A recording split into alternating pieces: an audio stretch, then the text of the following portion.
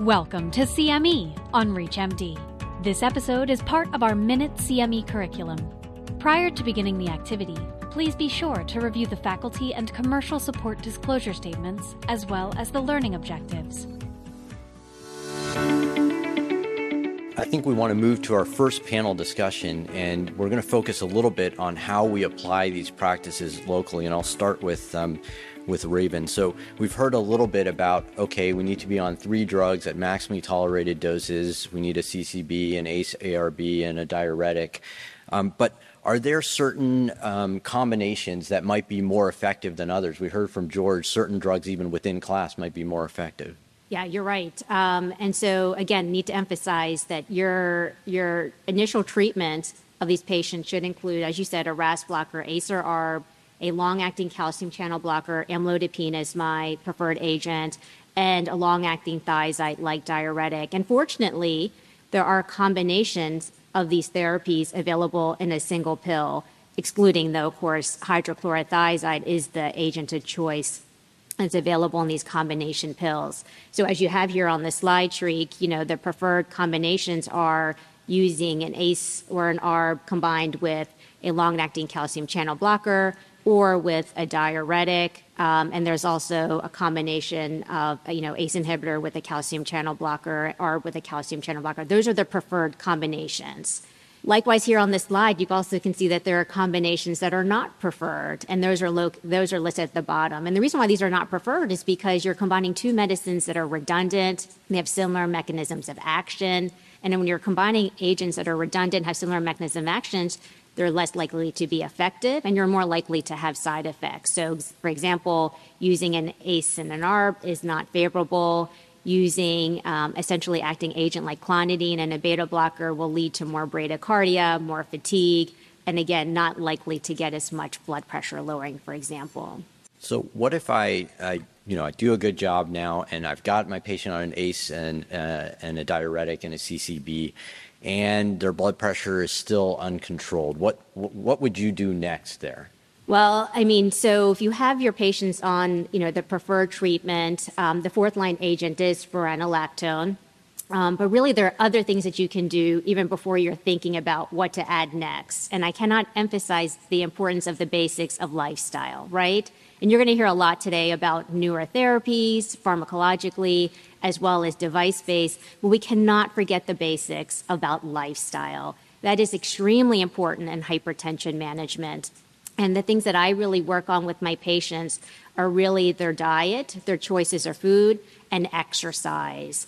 And this is really why hypertension is a team sport, right? The more people you have to help you to focus on lifestyle, in addition to all the other aspects of hypertension, the more likely you're going to be successful. So as you heard from Dr. Bakris, getting patients to eat out less, getting patients to eat less processed food is a great way to reduce their intake of sodium. Getting patients to walk, exercise, not only is it beneficial for their well-being, mental well-being, but also, of course, weight loss is important for blood pressure reduction and for cardiovascular health. So extremely important to not forget about lifestyle when you're managing hypertension. Yeah, I think that's a really important point, Raven, and I'll just add in here, we actually have some pretty good data about this. So there's the TRIUMPH trial, which is relatively recent, where lifestyle changes were implemented in the setting of cardiac rehab in a formalized program versus just physician advice. And you can actually see here there's substantial differences between those 2 approaches in the reduction of clinic blood pressures, ambulatory blood pressures, you name it. And so really even thinking about that extra help that you talked about, maybe even in the setting of cardiac rehab, would be a way to go to actually implement this in a very effective manner. So I think this is a really important point because we all know that many patients will come to you and say, yeah, I'm on 4 drugs now. What else can I do? I don't want a 5th drug. So really focusing on the lifestyle interventions is an important thing both for providers and patients to think about. Keith, we've been talking a little bit about hypertension as a biologic phenomenon, a little bit of lifestyle, but I think there are other aspects of this as well, social determinants of health. Can you talk a little bit about how you approach that? Yeah, that shows a Venn diagram that I constructed for a paper that I wrote as an editorial on the Los Angeles barbershop study by Ron Victor, the great late Ron Victor. And what he did was control blood pressure in black barbershops for a difficult-to-treat population, those are black men. Now, oftentimes it's misinterpreted. The barbers didn't treat the hypertension. It was the barbershop that was a comfortable setting where the men felt that they could go and be treated with a certain degree of respect.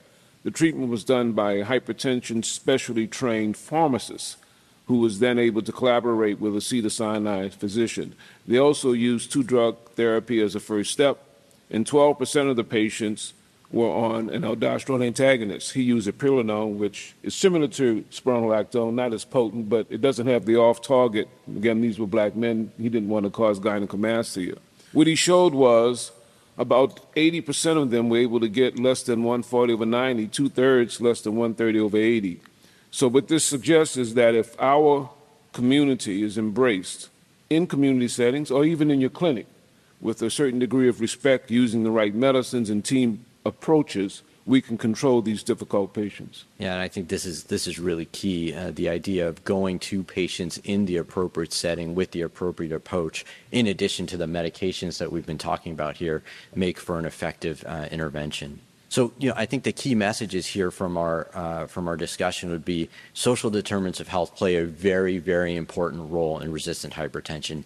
And you've heard a little bit about lifestyle modifications and how they can be implemented and how very important they are to achieving blood pressure results. We've heard a bit about the 3-drug regimen, combining drugs with different mechanisms of action, calcium channel blockers, an ACE or ARB, and an appropriate diuretic. And then spironolactone is often being the first choice, maybe eplerenone after that as a fourth-line agent based on RCTs. You've been listening to CME on ReachMD.